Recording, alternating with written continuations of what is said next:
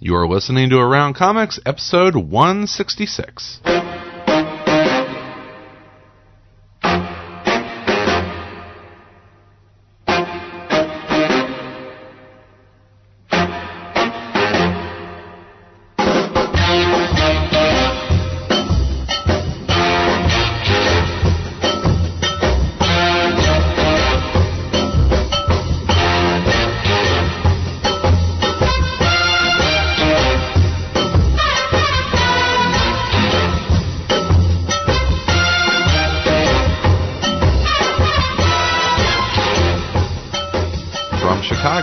This is Around Comics, the comic culture podcast. I'm Christopher Neesman, and I'll be your guide for the next hour plus of comic book news, information, and entertainment. And before we get started here, it occurred to me a couple days ago that a lot of listeners may not be aware of the show notes that we do for each episode, both Monday and Thursday episodes. And they can be a pretty good resource while you're listening to an episode, especially with the Monday episodes because everything is broken down into segments. In our show notes, we do a timestamp, and it lets you know when each segment is going to begin. And it's kind of nice if you want to skip over a segment that you maybe don't have a lot of interest in, or if you want to go back and listen to a segment, repeated times, it'll let you know exactly when those segments start. We also try and put any pertinent URLs in the show notes, like Jeremy Mullen's webcomic recommendations, or the URLs for the Quiet Panelologist at Work or Collected Comics Library, so you can go check out more about their shows.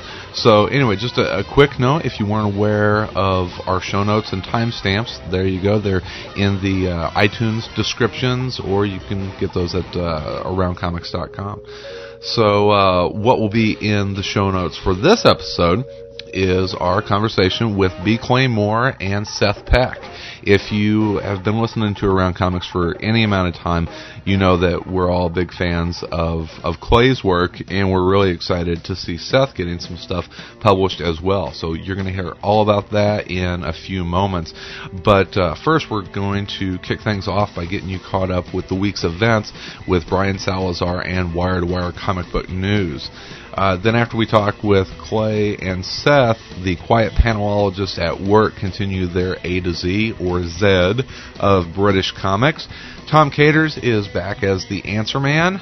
Jeremy Mullins has webcomic recommendations. John Mayo returns to go inside of Diamond's Top 300 in his market report. Will Pfeiffer is back with new DVD releases and his cult DVD pick of the week.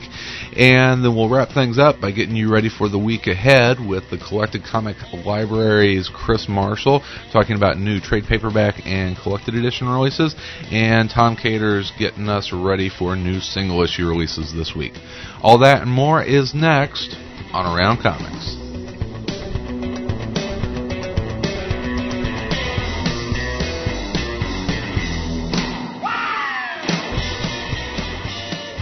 Alright, let's get you caught up with what happened last week in the comics industry. Here with his own special take on the news is Around Comics' Brian Salazar and Wire to Wire Comic Book News. Wire to Wire Comic Book News for the week of January 6, 2008.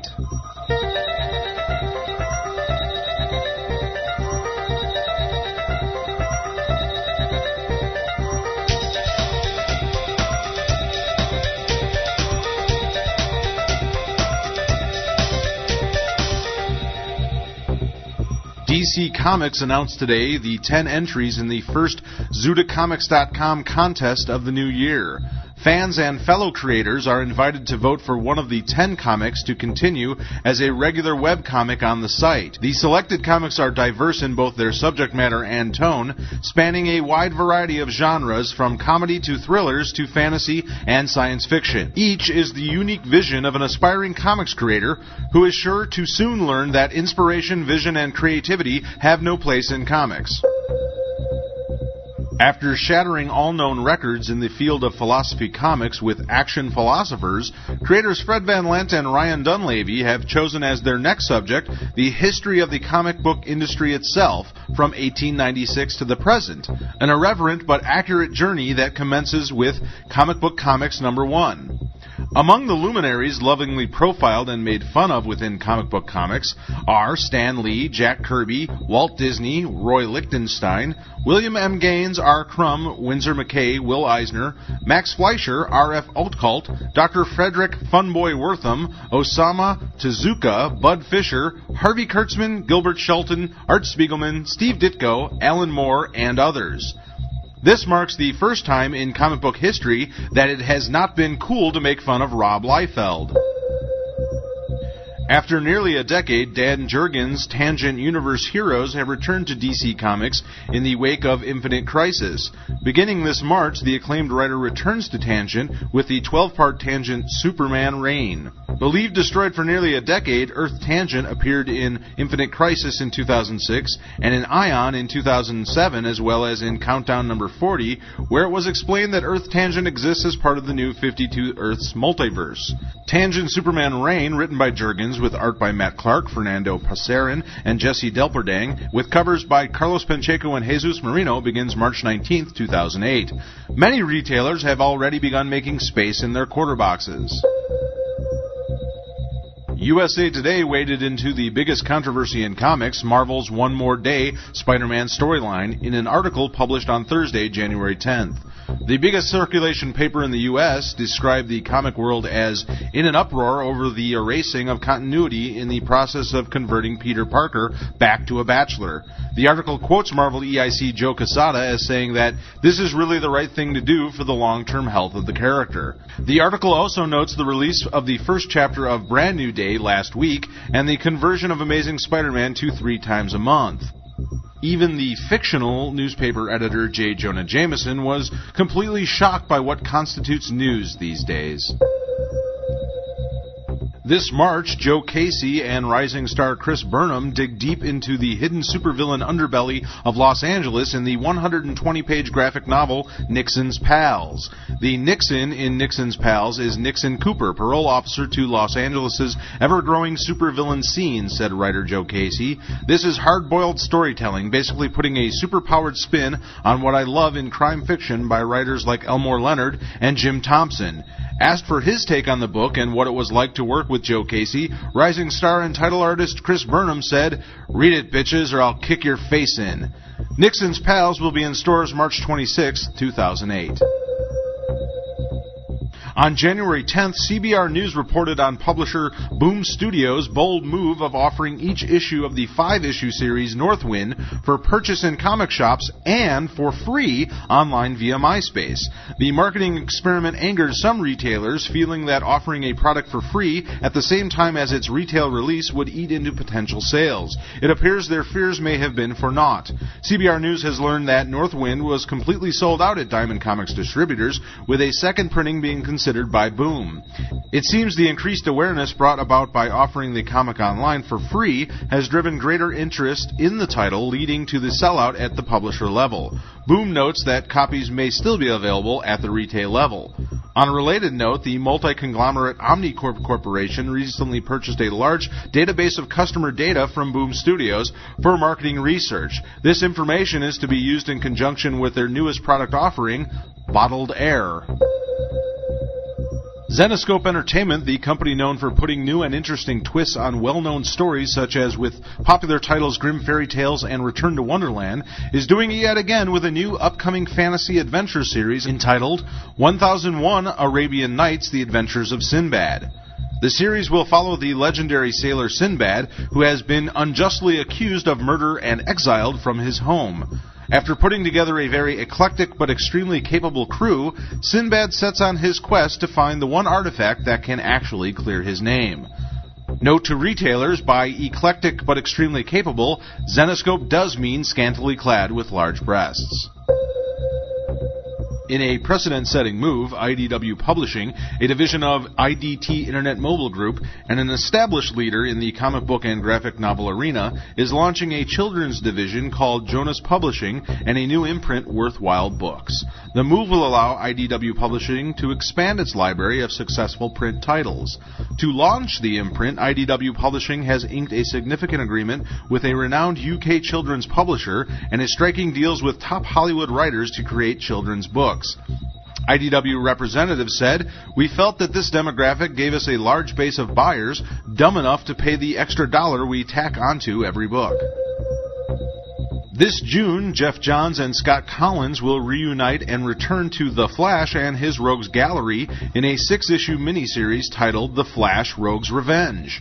Starring Flash and the Rogues, led by their bossy old leader Captain Cold, the story will also involve a reformed Pied Piper and a villainous Zoom with his own agenda.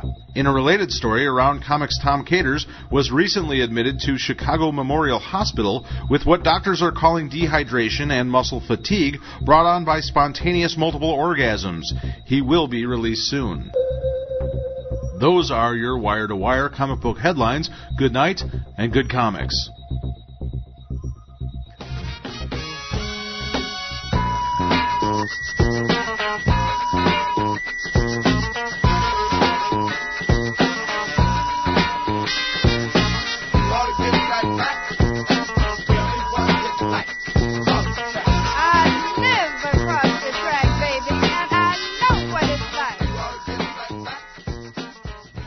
As I mentioned at the top of the show, B. Clay Moore has been one of the favorites of the Around Comics crew, dating back to his work with Jeremy Hahn on Battle Hymn.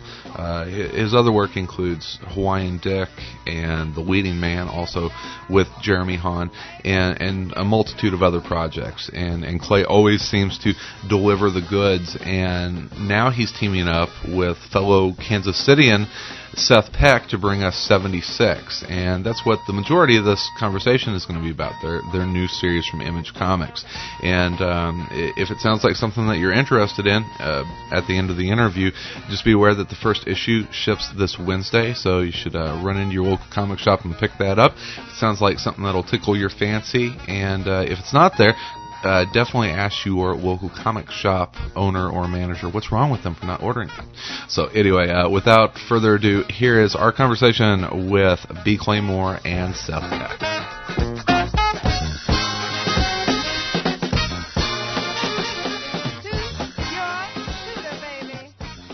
Well, Seth, Clay, welcome aboard, guys. It's always good to talk with you. How you doing?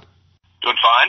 Doing very well, thank you. Thanks for having us. Oh, it's great to talk with you, and this is kind of an Around Comics double feature with both of you guys on here, and you guys know all about double features.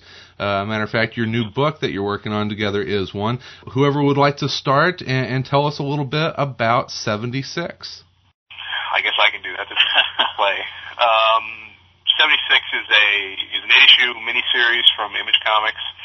For his first issue's out, supposed to be out next week, but I think it's probably going to be another week or two after that. It's been done for ages, but we had some printing miscommunications that delayed it a week or two.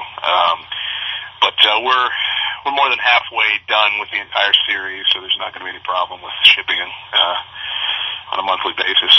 It is set in 1976, which is why it's called 76. You refer to it as a double feature. That means there's 2 features in the book. My feature is called Jackie Karma, which is set in New York City. Seth's is called Cool, which I'll let him talk about, which is set in Los Angeles, which is on the other side of the country from New York. Is this enough detail for you? Is this all informative?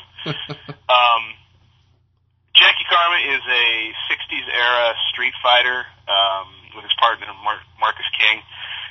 They were active in the late 60s in New York, kind of flower power kids, kicking ass and taking names and just sort of doing their thing. And as the Vietnam War amped up, they had a third partner, the brief origin here. They had a third partner named Bobby Howler, who was a judo expert. And Bobby went into Vietnam, and they sort of drifted apart, and they kind of went into other lines of work. And so this is set in 1976 when a threat from their past has reemerged, and Bobby Howler, who's now a street person, is confronted by this threat from the past, and kind of sends them back into action again for the first time. So it's kind of a combination of all kinds of different exploitation and 70s genre, 70s specific genres, mainly inspired by music and movies of the era. Jackie's your kind of kung fu street warrior, and Marcus is his brawling partner, and the difference between 1968, 67, and 76 is that New York City in 76 was a pretty rough place to be, and so things have gotten a little harder edged since they were last on the scene. So anyway, it involves them. It involves a female private eye and a soul singing group who doubles as ass kickers, and a mob weasel named Gino Valentino, and a pimp slash drug dealer named Gil Gunn, and so on and so forth. And it's intended to be a little deeper than just like straight satire, or just kind of a glossing over of the stuff from the era. So hopefully people find it engaging. Sure, it's like being dropped right into the middle of a really cool Chuck Norris movie. There are no cool Chuck Norris movies, so it is absolutely not like a Chuck Norris movie. Unless you're talking about a movie that Chuck Norris appeared in that starred someone like Bruce Lee, then we're talking. Well, that's why I prefaced it with a really cool Chuck Norris movie. So, Thank you. You know, Yeah. So Jackie would kick Chuck Norris's ass in a heartbeat and not even think twice about it. So, Mr. Peck, why don't you give us the rundown on the second of the double features, Cool? As Clay mentioned, my half of the book is called Cool. It's set in Los Angeles, 1976.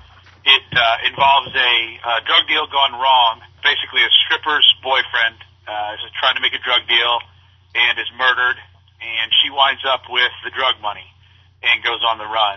And hired to find her are two Los Angeles area bounty hunters, Pete and Leon, who are kind of our main characters of the book. And the story is them trying to basically find the stripper. Her name is Cherry Bomb. As they're trying to run her down. Back up. Did you get that, Chris? Yeah. Bomb. Of course. Very clever, yeah. Of course it is. P-A-U-M, so, yeah. So Pete and Leon are hired to find Cherry. She's on the run with a suitcase full of money.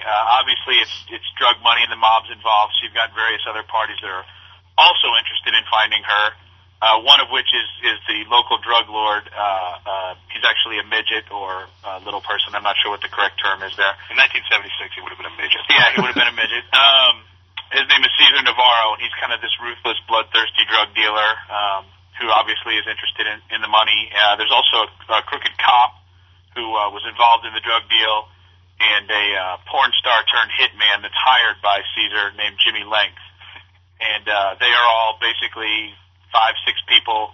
The mob also trying to hunt Cherry, and sort of mayhem ensues as they run around the valley for about a 48-hour period. So it's, again, like Clay said, it's really not satire. It's not done to poke fun at the 70s. It's not kitsch. Yeah, it's set in the 70s, but it's a story that really it could have taken place at any time. 76. Using the year adds a little bit of texture to it, but it's not about disco or pet rocks or, anything like that. It has authentic stuff from the 70s, the cars and the clothes and stuff, where the artist, who's Ty Walker, was, very faithful to the look and feel of the era. But, again, it's not poking fun at it. It's, it draws a lot, like Clay said, from music and movies of the 70s. But, it's not, bell bottom. Yeah, like I was saying, I was lucky enough to for Clay to send me a preview, and you guys are really celebrating the 70s. It's showing the coolness of that decade. And when I read it, I was like, wow, you can almost feel a soundtrack to it's both of the stories are very cinematic. They both feel like great 70s movies, and you almost feel like there's a soundtrack in there. And I went back to take a look at the preview again, and you guys actually put a soundtrack in there. You want to talk about the process that you guys went through to pick the songs that you feel fit your stories? Just to backtrack a little bit, so most of the weight of the authenticity, or just the way I approach this, the way I kind of approach almost everything I do that's period based. I think it's important to kind of play with people's perceptions of the era and kind of filter them. I mean, you're never going to do what's basically a documentary, but the idea is to kind of capture the look and feel without being, pandering or cheesy about it. And the real key in both these stories to that is the artists involved. And Seth mentioned Ty Walker, who's a young guy from Canada that I met 2 or 3 years ago at a convention, who showed me his stuff and just, he was a smart kid, and just his potential just blew me away. I mean, and then on the flip side, the artist on Jackie Karma is another young guy named Ed Tatum, who I've followed online a little bit and gotten to know. and his sort of nearest touchstone or influence is Eric Canetti, who is basically his mentor. But I think he's almost Ed would freak out if I said this, but he's about on a par with what Eric does. And he's just, these two guys are sort of so far beyond most young comic artists just in terms of their approach to everything. I mean, they're like artists, first of all. They understand, things like anatomy and environment and, storytelling and how to set a scene. And their growth from where we started to now is just phenomenal. I mean, it's the nice thing about the book is that, I know a lot of fans think of they think of the big two and then they think of other companies, These guys blow away almost any young artist anywhere. And, that's a heavy statement to make, but I think Seth would agree. We're just, we share this work with friends of ours who've been in the industry for a long time, and people, their jaws drop. And, the sky's the limit for these guys. And they're both doing their own thing, and they're kind of pushing each other sort of in a competitive nature. But, man, Ed's environments look like New York City in the 70s, and the same goes for Ty with what he's doing in Los Angeles. So I didn't want to give those guys short shrift. Oh, absolutely not. How I would, from my very much layman perspective, Ed's New York, it's kind of like you were saying, it's 1976 New York, not the nicest of places, and his work has kind of a dirty, gritty feel to it, and it fits that side of the country. And Ty's stuff blew me away, and it feels, he has a great California feel to his stuff. I think both artists very different, but they match the stories, and that's what I liked about reading it, is that I felt like I was getting two very different stories. They take place in the same year, but they're different in tone and feel. So if you're looking for something to get your money's worth, you're getting two great stories here. Yeah, Ed's work on Jack, he's one of the most fearless artists I've ever seen with a brush. He does stuff with a brush that older artists just, they're like, I can't believe the guy has the balls to throw this much ink down and make it work. But you had asked about the soundtrack. That was like one of the first things when we were first conceiving the book way back when. We actually put together, I had Seth pick a few songs, and I picked a few songs. We actually put together like a few mix discs that we kind of used as inspiration. And the whole, over the year and a half or so that we've been plotting and putting the book together, we've kind of exchanged a lot of emails and stuff and talked about, we talk music anyway, but it's, every once in a while Seth will be like, yeah, this has to go on the soundtrack for 76, even if it's a mythical soundtrack. So when I was putting the first issue together, I thought, well, let's go ahead and we'll do like a top 10 per issue, and songs that kind of match the feel of the stories and stuff that might be playing in the lounges or the cars or the background or even, the end credits of the stories that we're doing. So for this first issue, I had Seth send me like his top 10 for Cool #1, and then I did the same for Jackie, and you can find that in the back of the book when it comes out. Seth, I had to go and get my old Gordon Lightfoot records out because I had to. Yeah, and I don't think it's in that first issue that you read there, but there's a nice Gordon Lightfoot in joke there. Pete uses the alias Edmund Fitzgerald throughout the book with the mob, so. As the mob are trying to run Pete down and find him, they're asking around for a Edmund Fitzgerald. So there's a little 1977, 1976 music trivia bit there for people. And you can find that song on Gordon Lightfoot's Summertime Dream album. Yeah, highest charting album. Yeah. So, but like Clay was saying, I think, excuse me, I think you mentioned the cinematic feel of the book, and I think the music's a big part of that, and a big part of I think how both Clay and I write, we very much picture sort of what we're doing as a movie, and, Clay, or Ty and Ed both really did bring a lot of what Clay had mentioned, that the texture and the tone of the book is a lot of what makes it come off as a legitimate story and not, a real superficial kind of cheesy look at the 70s. And both those guys have such unique styles, but they both capture that so well in their work that I think it's every bit as much a part of the book as the dialogue and everything else is sort of the tone and the texture that those guys put into their work. I think it really helps bring the issues, of influences from the 70s, like in terms of media. I would say that, seriously, movies and music, like way outstrip comic books in terms of the influence for this stuff, which is kind of, comic books sort of rarely directly influence what I do anyway, but I think that helps give it kind of a little different feel than stuff that's generally set in this era. So we'll see how people respond to it. And the analogy is used pretty often, and it's one that I like, is that, making comics is sort of like making a movie with no budget limitation. Mm-hmm. And so, this is kind of what, I approached it as, this is kind of a movie I would make if I had, the freedom to do any movie I wanted. And I'd say it's more of a, I'm not putting myself in their class, but it's more of a, Elmore Leonard or Quentin Tarantino type of thing than it is any comic book, I would say, that especially from the 70s. But, it's a straight crime story, and, that Cool has made me up my game in the writing of Jackie quite a bit. It's just such a great, it's really a fantastic story. Are you guys competing against each other pretty good as you see scripts go back and forth? We get together on Sunday nights and wrestle in baby oil. Yeah. A lot of physical combat that goes with mental challenges, but there is that. I'm fortunate enough that and a hot dog eating contest. Yeah. I'm fortunate enough that, Clay's, a very close friend, and I have a couple other friends that are Jason Aaron, name dropper. Yeah, Matt Fraction, local guys, Alan Moore. Local guys that really, they consciously or subconsciously, they push you to up your game. You look at the work they do, and it drives you to want to do as well or better and outdo them. That's true. What Seth, that I know that sounds like pander to the local crowd here, but the reality of the situation is Fraction and Jason Aaron's emergence at Marvel in DC.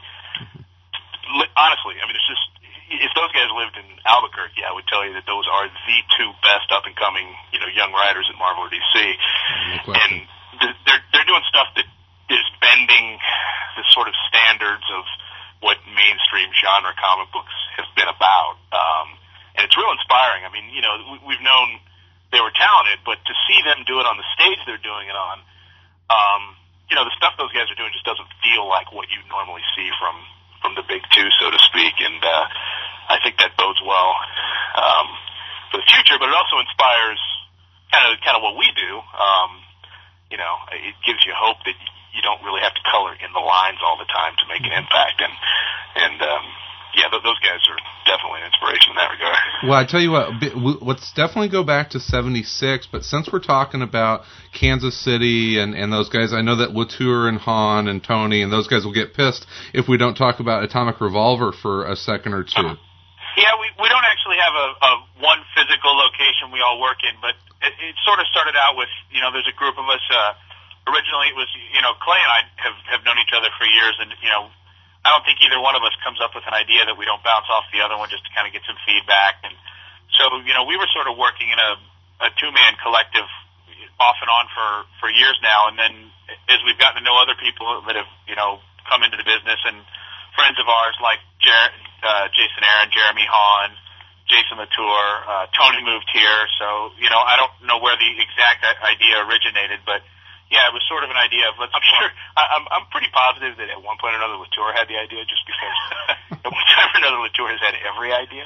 So, one of his late night Southern rambles, probably. Yeah, so we just, we thought, let's sort of make it an official studio, and it's sort of a brain trust, and it's a place for us to bounce our ideas around, and it's, there's a lot of things that are, in the pot as far as, up and coming and things we're working on, and but we're also trying to, because obviously the physical locality, we're all, with the exception of Latour, who's a wandering gypsy, the rest of us are all within, Jason Aaron, Tony Moore, Seth and I are all within, 20 miles of each other, and then Jeremy Hahn lives down in Joplin, which is just a couple hours away, so there's the physical relationship, but these are the guys that we hang out with anyway. If we go to conventions, we have similar sensibilities.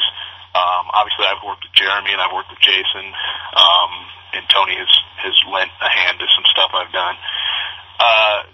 Jason Aaron was a guy who shopped at our comic shop for, that's how we first knew Jason, years ago, before he'd done anything, really. I mean, he won a Wolverine writing contest, I don't know, Seth, what, like 5-6 years ago? Yeah, it was quite a while ago, and I can remember, I can remember him handing that in at, at the contest they had. So it's been a long time, but like Clay said, these are guys that we talk to anyways, and to have that kind of a resource at hand, to have a guy who's, to have Eisner nominated, artists and writers, as sounding boards is, it's invaluable. But then on top of that, it's just the fact that, and we're slowly trying to put together, our presence on the web is at this point kind of limited to our MySpace page, but we're in the process of trying to build sort of a home online where we can all, share publicity and projects and everything we're doing, and we're all in the process of doing kind of a multi-collaborative effort that we will probably be able to talk about sooner than later. Artists and writers combining to do a single project. So it's, these are the guys that we, at late nights chat about what we're doing and bounce ideas off of each other. So it just seems kind of natural that we'd spend time together. And in fact, just before I forget, 4 of us will be in Orlando at the end of January at the FX show, which is a fairly recent Orlando con.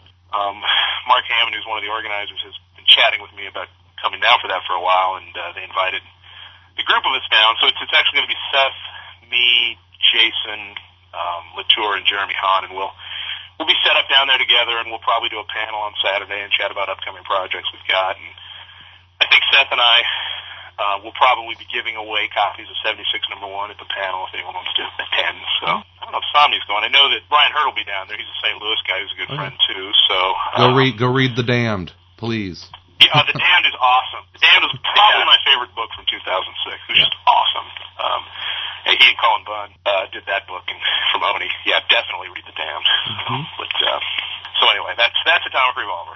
Back to 76 a little bit. One thing I do want to talk with you about is that, it's hard enough to write a 22-page comic book, but you guys are having that. It's 11 pages an issue for 8 issues. So really, each of you are writing 4 issues, but you're spreading it out. How do you take special considerations and saying, okay, I have to tell enough meat in this 11 pages to keep people coming back? What kind of hurdles did you guys have to get over to get that? Well, it's just so people know, it's actually 12 pages. Okay. And Seth has trouble counting, so he's done 13 pages a couple times. So I like to give people a little something extra there every once in a while. The nice thing about doing the book of the image is that we can add a page or 2 here or there to the store if we want. But no, I don't know. It's just this is going to sound stupid, but it's kind of intuitive, I guess. I mean, you kind of know. Every story has a rise and fall and climax, and I try to end every chapter. In any book I do, I try to end each issue. I always think of each issue in a story arc as a separate story, if that makes any sense. So, obviously the story continues, but, I just treat it like I would a 22-page story, and just kind of keep in mind that, the action of the story is gonna be a little more brief. It sounds obvious, I guess, but it's for me, it's more intuitive than anything. I just kind of, there are times when I'm on page 9 and I go, oh shit, I've only got 3 more pages to go, and I have to kind of backtrack and make sure that the story works for the allotted space. But just keeping that in mind makes it pretty easy. Sure. How about you, Seth? The biggest challenge for me hasn't been it hasn't been trying to worry that there's enough meat there, because I think, if anything, it's the opposite. I've got so many characters in the story, and there's so much going on that trying to, give everybody enough time, fit everybody into one issue so that you kind of get to follow everybody's story a little bit at a time. Yeah. Is make sure that there's plenty of actual material there. I would say that, and tied to that is probably the biggest challenge for me is just keeping track of all the players on the board. You've got all these groups running around, and, you run into little things. You realize conveniences of modern technology like cell phones makes it easy to have a character call another character and meet up somewhere, whereas in the 70s you don't really have that. So trying to realistically put all these guys running around in Los Angeles at the same time and make them meet up and interact and stuff is probably the biggest challenge of doing it in 12 or sometimes, like Clay said, 13 pages. But I'm at the point where I'm pretty comfortable with pacing it and having written. The first issue is probably a little tougher to manage, and the second issue it gets a little easier. And I've done several anthology stories, and I'm currently working on another where you're not working with a full 22-page thing, so you learn to sort of condense the story for the. That's great. Young writers do it anyway. There's anthologies kind of taken off recently, but if you're a sort of a young, aspiring, or just any writer, I think doing anthology stories or short stories, contained stories is good practice. So there's a lesson for you. Learn to work with what you've got. If you got 5 pages, you got to tell a story, or 8 pages, however many pages it is. It's a good exercise, even if you're not doing it for an anthology, frankly. I mean, just write stories and write an abbreviated, complete story in 4 pages and see if you can make it work. So now, 76 hit shelves on January. What date? Well, it's supposed to be out the 9th, but the convention is at the end of January. I think it'll probably be out a week or 2 before that. So okay. Mid-January, maybe. Just check imagecomics.com and they'll keep it updated. So probably shortly after this interview is on the air, I guess as people are listening to it right now, it may be in stores this week. Oh, yeah, so, that's true. So check Diamond Comics online or Images online and Image Online, and it should have an updated ship date for you there. All right, we're looking 8-issue miniseries, and if things go well, can we look at hopefully more stories, maybe a 77? Maybe. I think each of us want to deal with the characters involved. I don't know that we'll do another combined book necessarily. I've talked to Ed about maybe doing something with Jackie Karma after this if it works out. I know Seth has talked to Ty about doing a story actually set maybe in the 60s with those characters. Yeah, one of the things we'd like to do is go back and maybe tell a story of how the 2 principal characters in 76 met back in Vietnam, maybe in the earlier 70s. They're definitely, I fell in love with the characters enough while writing them that I definitely want to come back to them in some format. Like Clay said, that may not be in another, double feature book. We may do single issue miniseries. It may be a one-shot. But yeah, these are characters I think we both definitely want to come back to, and the artists as well. So I would expect we will definitely be seeing them again probably in the not-too-distant future. All right, outstanding. Well, Seth, there's another project that you're working on out there that I've been picking up here the last couple months and really enjoying, and it's also a creative collaboration with another writer, and that's Sorrow that you're doing with Rick Remender and Francesco Francavilla on art. How's everything with Sorrow going? Sorrow's going great. The third issue, I'm sorry, not the last issue. The third issue, there's 4. The third issue will be in stores by the time you're listening to this. The script for the 4th issue, it's being drawn right now by Francesco. It's been a great experience. Rick is another friend of mine, and we had spoken about working together. And at one point, it was I was going to do an arc on a book he's doing, or a book he was working on, an ongoing. And the more we talked, the more we decided we'd like to just kind of do something separate on its own. And Rick had sort of had this, the initial kernel of an idea for Sorrow, and come to me with it and asked me to flesh it out. And we, hashed out some scripts from there. And he brought Francesco on, who's brought, amazing feel to the book and really captured what we were looking for. Sorrow, like I said, it's a 4-issue miniseries. It's a horror story. Set in Nevada, where basically it's kind of a ghost story involving Indian ghosts and a group of travelers that get stranded in this town. It's been a lot of fun. It's sort of something. I'm not a big horror movie fan. You're not a big okay. Yeah, horror, not horror. Not a big horror fan, but sort of started playing with the idea, and through talking to Rick, got excited about it, and it was a very enjoyable experience, and sort of a way to challenge myself as a writer to sort of do something that's maybe not my initial forte. Yeah, so it's doing something a little different, and it's been a lot of fun. Like I said, Francesco's done a dynamite job on the art, and really, seeing his work kind of kept me excited about the project, and I've been very happy with the way it's turned out. We went for some kind of atypical horror stuff, and really tried to genuinely create something that we thought was genuinely scary versus the easy gross out or the torture porn kind of angle that it seems like most horror movies are following these days. But with chicks in their underwear on the covers. Yeah, we definitely wanted to put chicks in underwear on the covers because we still do like chicks in underwear. But it's been fun, and I'm glad you've enjoyed the book. I hope people give it a chance. Like I said, the 3rd issue is in stores now. 4th issue will be out. The next month will be out in February. And the trade was in the most recent Diamond, so the trade will be available, I think, in the spring. But yeah, I encourage people to pick it up. I had a lot of fun writing it, and so did Rick, I know, and Francesco did a hell of a job on the art. So it was good, fun experience. And look for Francesco. He's going to be doing Zorro with Matt Wagner, right? Yeah, Yeah, he is, and Francesco's just an incredible artist, and he's just an incredibly gracious guy and talented and unbelievable workhorse. I mean, the guy, the volume of work the guy does is just astounding. I mean, and Zorro is, I mean, Francesco's a big like pulp fiction, and he's a big fan of the kind of swashbuckling stuff. So I mean, he's perfect for Zorro. He'll have a blast doing Zorro. Cool. And Francesco had actually done, just for fun, a Zorro story on his website at least a year ago.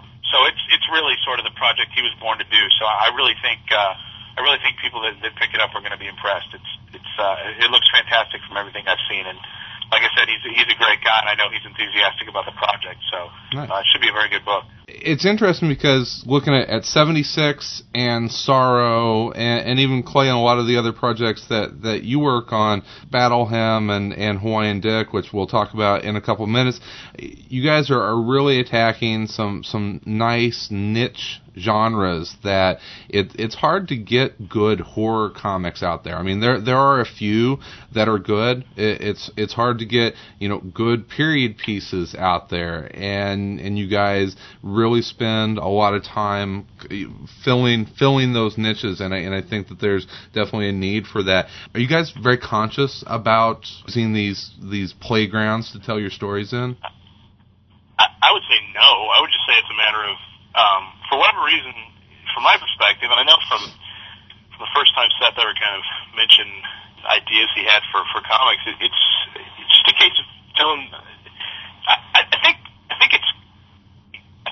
the biggest problem, well, not the biggest problem. There's a lot of problems in the industry, but serious problem you have with people who do creator-owned projects or their own projects is that they're just trying to retread shit that they've read in comics. You know what I mean? And I mean, honestly, all of the most popular comic book genres, which pretty much is superheroes now, but it's all been done so many times in so many different ways. You are not going to put a new twist on a superhero book. I don't care what you think. I mean, you can tweak it and make it a little different, make it a little exciting, but that's like beating your head against a wall to try to come up with the 10,000th version of Superman or something. So for me, the medium that I want to work in is comics. I mean, that's what I want to be doing. I don't want to be, writing TV shows or movies. The stories I want to tell are the stories I want to tell. They're not. I don't know how to explain it, but it's if I was working in fiction or film or TVs, these are the stories. I said TVs.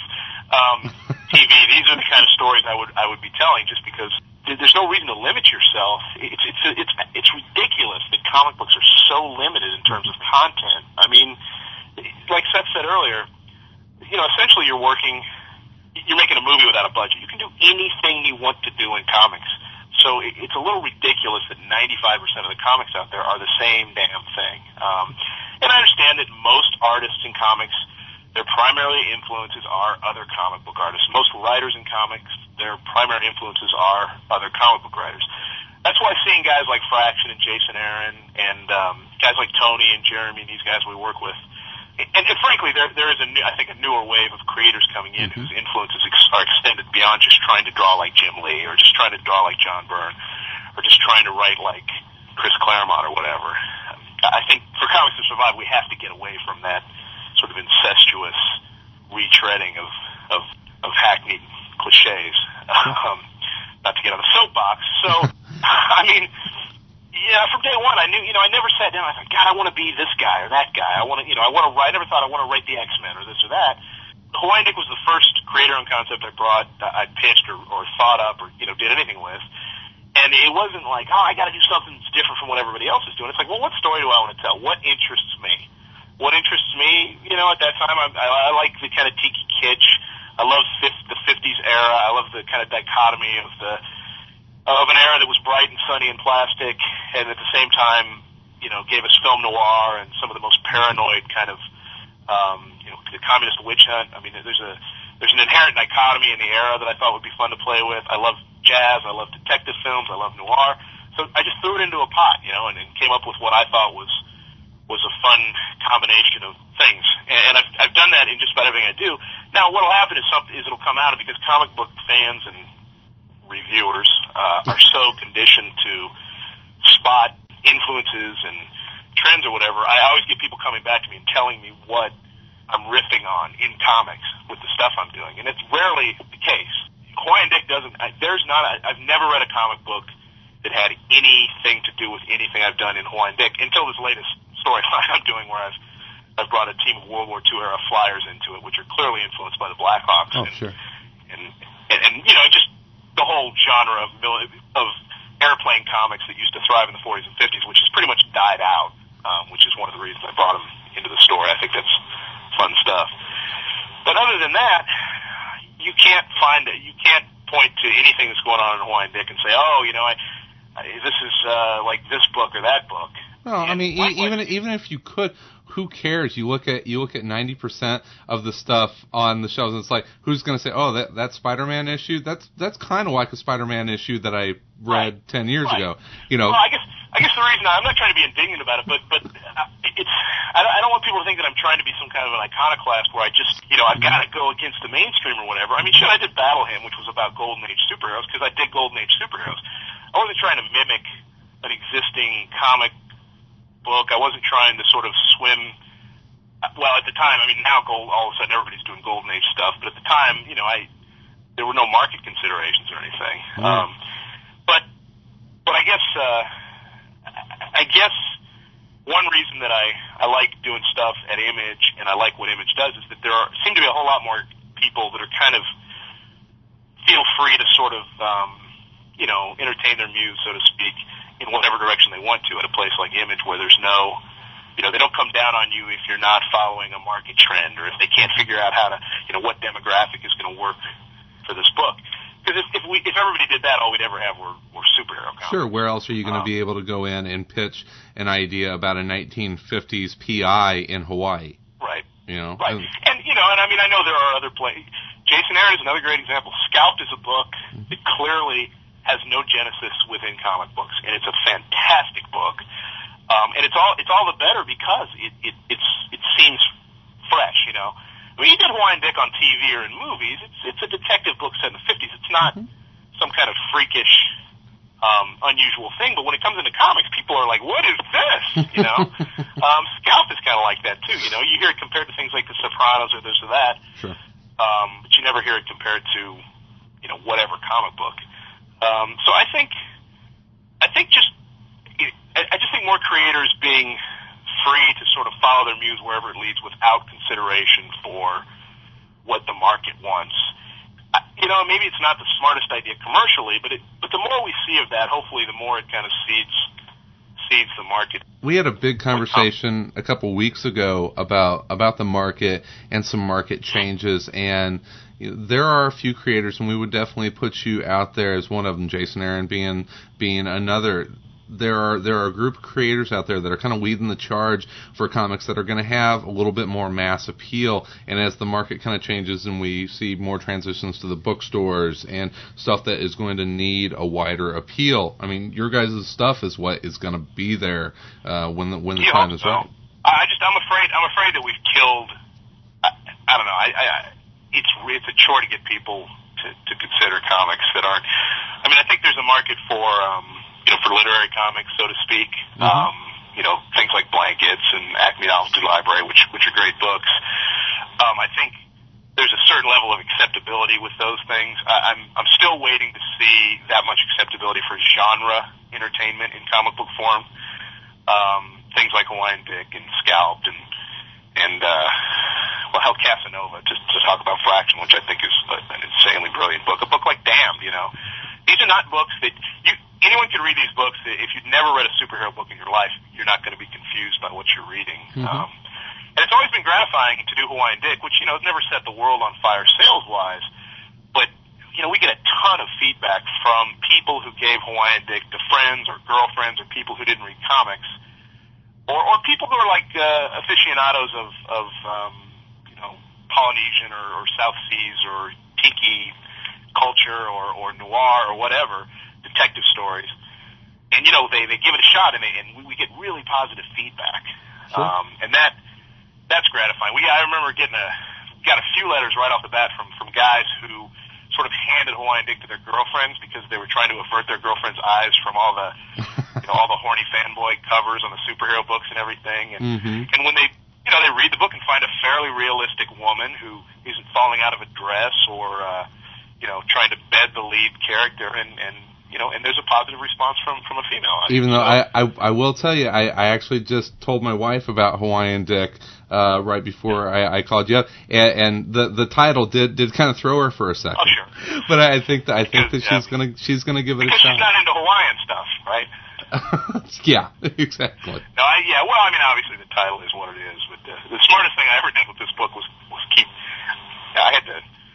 I was the one who was hesitant about using that title in the beginning, but I was just going to call it Bird of Paradise initially, but oh no, you kept the right title. Yeah. It was Jay Bone who came up with the title Hawaiian Dick, and he kept referring to it that way in the early planning stages because he was initially involved in it, and I kept going, it's not Hawaiian Dick, it's Bird of Paradise, and finally I just gave in and said, it's got to be Hawaiian Dick. So well, it's a great book, and I know it's one of Sal's favorites, and we've enjoyed. I'm just glad it's one of anybody's favorites. I mean, it's we love doing the book, and I know that we've had trouble with shipping in the past, and we're never going to be.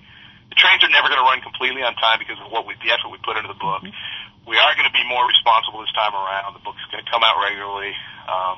Jason Armstrong is working on a standalone story for an issue down the road. If you don't know Jason Armstrong, he's doing the Lobster Johnson book for Mignola, and we're doing what we can to make sure the book gets out. But I love doing the book, and everybody involved with it loves it, and Scott Chandler's drawing it now with Stephen Griffin coloring it, and the response has just been phenomenal. I actually want to talk about that for a second, and I really like Scott's art, but there are very few books out there where I'll set it down and I'm like, who the hell colored this book? And Stephen Griffin's colors are awesome. I mean, just awesome.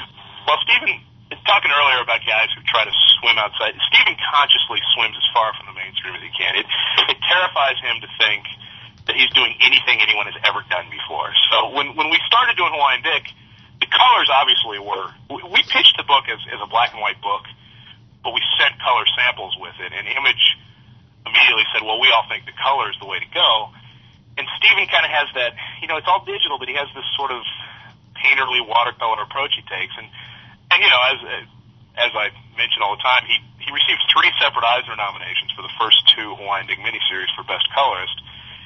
And what's happened is with Scott handling the pencils and inks for the new series, Stephen has sensed that some people are moving closer to kind of what he was doing on the first 2 books, so he's kind of altered his style a little more for Scott's art. It's almost more watercolor looking, if anything, and I think this second issue that's coming out here in a week or so is a step above the first issue, which I loved. But I think the second issue is just phenomenal looking. You're not going to see any book that looks like Hawaiian Dick on the stands. And on the first, he's got a backup story, which he wrote Andrew.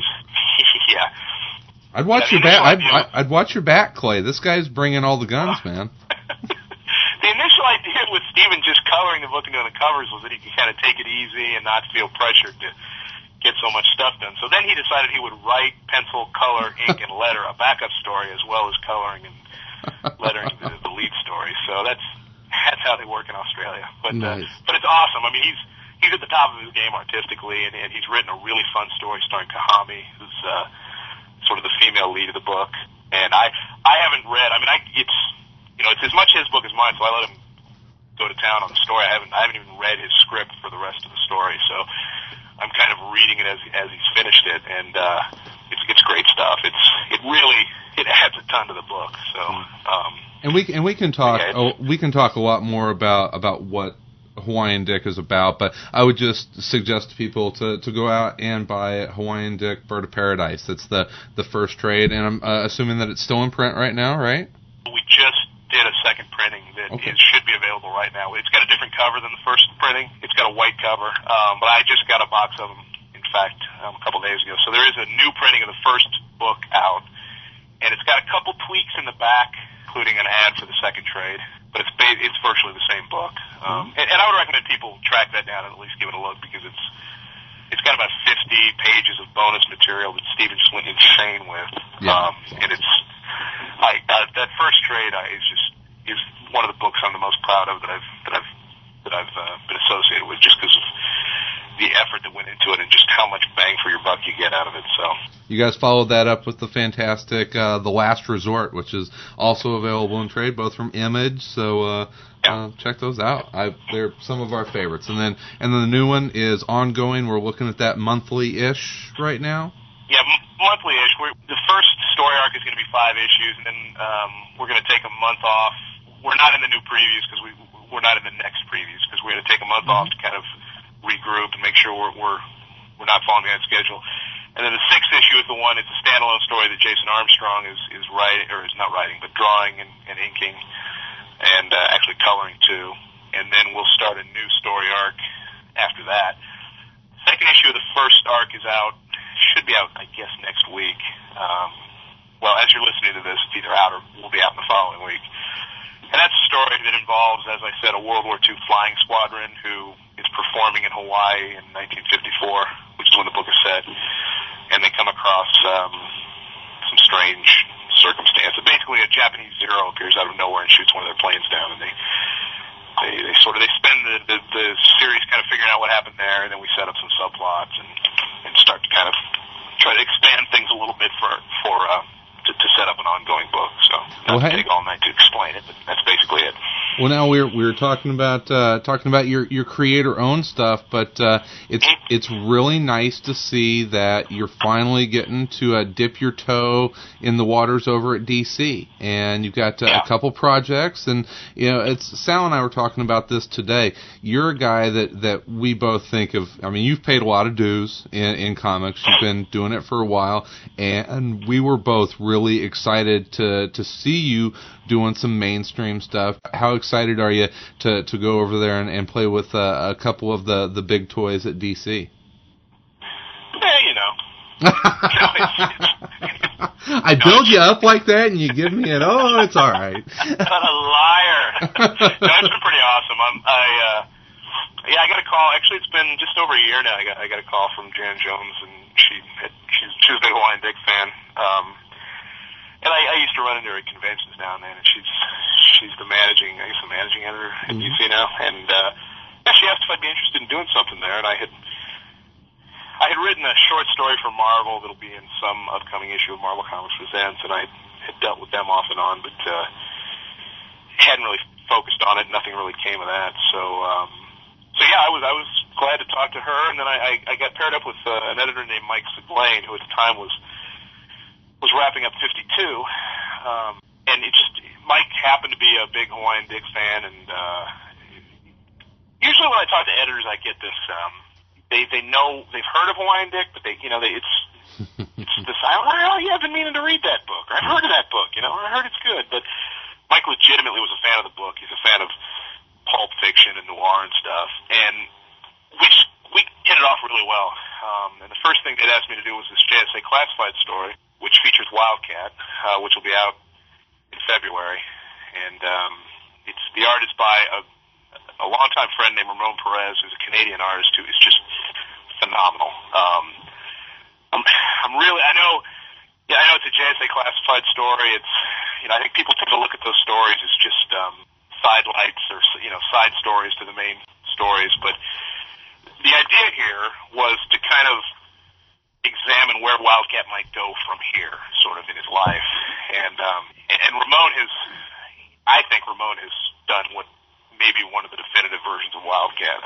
Seth, you're a big Wildcat fan. I mean, you've seen what Ramon's doing. Yeah, I was pretty jealous when Clay got the job to write Wildcat, because it's, like Clay said, it's a lifelong favorite character of mine. And then when I saw the art, it made the wound that much deeper, because it's amazing stuff, and it's got a lot of energy to it, and it's a different look. It's going to be a great book. I'm looking forward to reading it probably as much as anybody. You had posted some preview art on your forum, and there's the page with Wildcat jumping onto the boat on the dock as he's leaping off of his. Yeah, I want to buy that page. That was get in line. The story flashes back to kind of Wildcat's beginnings, and now it's sort of a I mean, the title of the story is Forward Through the Past. The idea being he's like, well, okay, I've been like a wheel, a small wheel with the JSA, and I train other heroes, and why do I get in this costume all the time? I mean, what am I doing here? And so he sort of examines where he came from and where he's going, and Catwoman appears in the story. But so yeah, that's that story. That's three parts, and then Mike was also editing Superman Confidential, and we started talking about that, and I did a 3-issue story arc there. Yeah, I think you've got a couple young whippersnappers on art on that one, right? Well, must have been Tony Moore's bachelor party, I guess. This is the poker game at like 2 a.m. It was me, Andy Parks. I'm sure Seth was lying on the couch there. Jason Aaron, Matt Fraction, Jeremy Hahn, Tony Moore, and Greg Thompson sitting around playing poker. And I knew Andy and Phil had just come off of. I knew that the Ant book that Kirkman wrote had been canceled, and just on a whim, I was like, "You guys have any interest in maybe doing the Superman story?" And Andy immediately was like, "Yeah, we could probably do that." Phil does a kick-ass Superman, so it just kind of all fell in place perfectly. I talked to Mike about it, and he was pretty enthused about it. I thought it was cool because Phil and Andy had kind of stepped away from DC for a while and had done some stuff at Marvel, so this would kind of be the way to get them back into the DC fold. And it's just awesome. I mean, they ask me if I have ideas for covers, and I'm like, geez, come on, Phil, talk to Phil. He's going to come up with a better idea than I. And he has. I just saw the third cover, and he's. If nothing else, people are going to look at the covers and go, what the hell is going on in this book? Nice. But, it kind of examines the early days of Jimmy Olsen and Superman, and one of Superman's longtime villains, Nemesis. And yeah, it's just a lot of fun. I mean, it's Superman. I mean, who wouldn't want to play around with Superman? I mean, it's that much fun. So yeah, I'm looking at a framed letter on Clay's wall of his office from DC. So don't let him down by his excitement about getting to work on Superman or Wildcat. So okay, that framed letter that he's talking about is actually I can't even tell what project that is because I don't want to tell. That's a different project entirely. But, that's going to be pretty awesome too. So wow, I can't wait. I've got a couple things I'm doing. I'm doing something for Wildstorm that we'll be talking about here in the next month or so. Yeah, I can't really go into too much detail with. Oh, and then also, it's been alluded to here and there, but Tony Harris and I have found a home for a creator-owned project we're doing together. Really? Wow, so that's cool. Yeah, that's going to be that has been as much fun to develop with Tony as anything I've worked on. Now, is he still working on Ex Machina, or is this going to be after? Yes. Okay. So this will probably be the project he does after Ex Machina. Okay. Well, great. As much as I love Ex Machina and don't want to see that end, I know that is finite. So that's great to know that he's moving on to something with you. That's fantastic. So, yeah, it's going to be kind of a pulp thing, and it's something he had approached me with just a little over a year ago, and we spent most of the year kind of putting it together, and we found a suitable home for it, and so again, in the coming months we'll be talking more and more about that. But it's one of the seminal sort of influences in my writing career in comics was James Robinson and Tony's Starman, in terms of kind of realizing what you could do within the confines of mainstream comics, and so it's been pretty gratifying to work with Tony on a brand new concept that we're both pretty excited about. So I can't wait to cool. to pick up the Starman. They're re-releasing those as Yeah. Omnibus. He mentioned that to me before it was announced, and it was all I could do. He's like, "No, you can't tell anybody this." And I'm like, "Oh boy!" that excited a lot of people because it was the craziest thing. You could get like the first two, but the third was out of print, and so I think a lot of people are finally going to be able to read all the Starman that they've been wanting to for a long time. I fell out of my original issues, but those are gonna. Yeah, I'm definitely gonna pick up the omnibus. Nice. So Seth, are you still over there? I'm still here. Yeah, I've managed to stay awake. I've heard most of Clay's spiel before, but always kind of nice to hear it again live. So. Well, I definitely wanted to check in with you before we wrap up. We've got Sorrow has 2 more issues, and then you've got 76. Like I said, the time people listen to this, the third issue should be in the stores. 4th issue in February. 76 starts in January, and one of the things we were very careful about was where Ty is currently penciling the 5th issue of the book. So we've got a good, we're halfway through the series as far as lead time goes. So once it starts in January, it'll be 8 months on time every month, and something we were very conscious of going into it, because we know we're kind of giving people something that's a little out of the ordinary, and you definitely want to reward those people for giving us a shot by making sure we get them a book every month. So once that rolls, that'll be 8 months in a row. So great. Looking forward to it. You got anything else planned that you can talk about coming out after 76? Clay and I have half a dozen things in various stages of completion, and I am the only one of our collective that has the dreaded full-time 40-hour-a-week desk job. So my time is limited. I also have 4 kids, so. Since when is delivering urinal cakes at desk? Yeah. So my time is a little bit limited as far as what I have time to dedicate to work. So I tend to focus on maybe just 1 or 2 projects at a time. There's a couple things I'm anxious to get working on once 76 is wrapped. A couple things with Clay. I have various things I'm working on with a few other people. One of the things I do have coming out, and I think it's safe to talk about now because I know they announced it in Spin, was I'm working on a story for a Tori Amos anthology that Image is going to be doing with, I'm not going to mention anybody else involved because there's literally way too many talented people for me to remember everybody, but it's just a phenomenal lineup of talent, and I finished my treatment for my story and got some feedback actually from Tori Amos on it. She really liked it, which was a huge thrill for me, so I'm looking forward to doing that. And other than that, plate's pretty full with 76 right now, but some more things up in the near future. So 76 and Tori Amos. All right. Well, Clay, I think we covered Hawaiian Dick and 76, the upcoming JSA. Now, JSA Classified starts with what issue? 34, I think. Okay. Yeah, it's got a Sean Chen cover. It's Wildcat. And Superman Confidential, I think, is 11. All right. No. It's 12. It was 11, but we got bumped by Darwin's Cook, so it's 12. All right. Well, guys, it is always a pleasure. Clay, I think we had you on one of our convention episodes last year, but I mean, we met you a few years ago and always enjoy spending time with you. But I think this is kind of your first official seat on Around Comics, so it's about 2.5 years too late, but it's good to finally have you. Well, thanks for having me, Chris. Absolutely. And I'm glad you could bring a date. Let's get together to convention. Let's get together to convention, and you can have me in person again. Oh, nice! I'll wear the tiki shirt for you again. Whatever. All right. Well, thank you very much, guys. All right. Thank you. Thanks, Chris. Bye.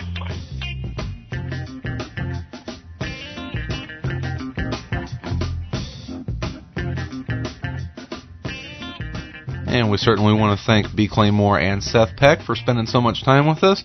And 76 sounds like something that you'll be interested in. And I did read the first preview, and it really is a fantastic comic. It comes out this Wednesday, so go and check that out at your local comic shop. And be on the lookout for more work from Seth and Clay in the future.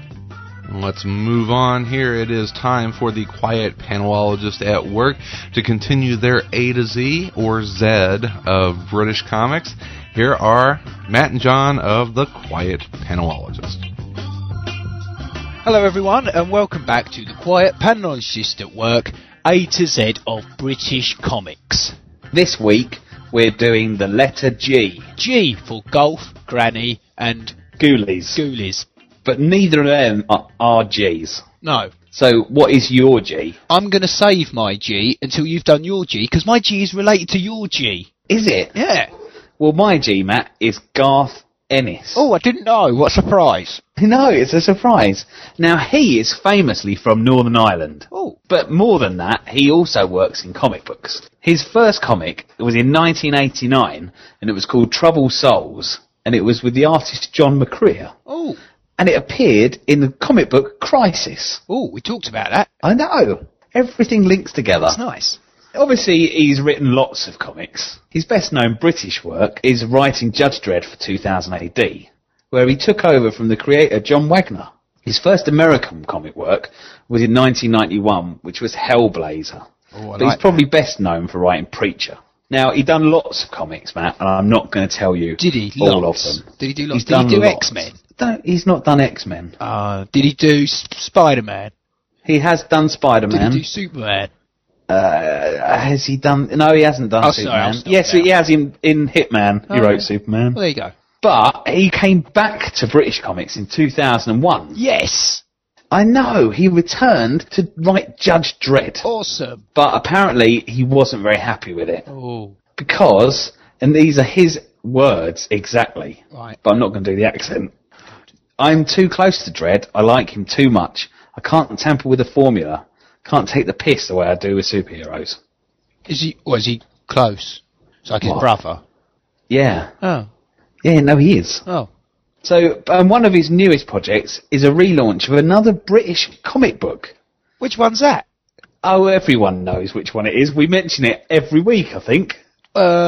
It's Dan Dare. Ah, the pilot of the future. For Virgin Comics. Wow. I know. It's very good. Is it? I haven't read it. Yeah, Have you read it? It's quite good, yeah. Oh, I'll have to borrow it off you. I guess English is good. Oh, right, okay.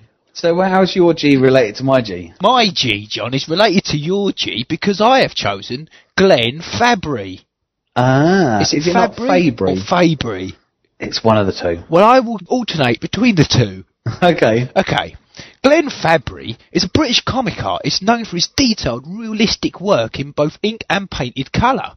Oh. Now, he's slightly related to Garth Ennis, not in like a brotherly way, like Judge Dredd, but in the fact that he does a lot of covers Yes. for him. He has done the covers for the Vertigo series Preacher, which was written by Ennis, Yes. and he's also worked on 2000 AD, Right. although when he was working on 2000 AD, he was doing Slain with writer Pat Mills. You know Pat Mills?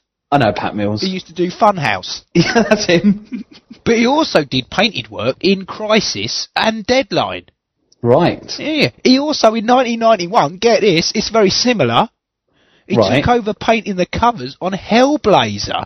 You see, And who was that written by? it was written by Garth Ennis. Wow. It's a small world. It is a small world. And you never guess what, John? What? In 2002, Mm-hmm. he worked on The Authority, and guess who wrote that? Who did it? Garth Ennis. You're joking. He worked And on- yeah. the next year, he did Thor Vikings, and guess who wrote that? Louise Simonson. No, Garth Ennis. Bloody hell. I know. That is amazing. I think they're lovers. On Glenn's website, it's got a couple of paragraphs about how he met Garth Ennis. All right. It says here, Garth sort of pissed me off by saying he'd loved my stuff since he was 13, which made me feel about 300 years old. But we got on great, and every now and again I go over to Belfast and we have a laugh and we have lock-ins till the sun comes up. Ah, Oh, isn't it sweet? isn't that sweet? So, G is a mixture of comic book man love from Garth Ennis. and Glenn Fabry. Thank you very much for listening. Hooray! Hooray. We're quite panelist to work, and that was the A to Z of British comics. G! Gee whiz. And it's always fun to hear from our mates from across the pond. You know, you can find their podcast directly on the web by going to panelologist.com. They're also members of the Comics Podcast Network, just like we are, and Collected Comics Library, and a host of other podcasts. And you can find all of us together by going to comicspodcast.com.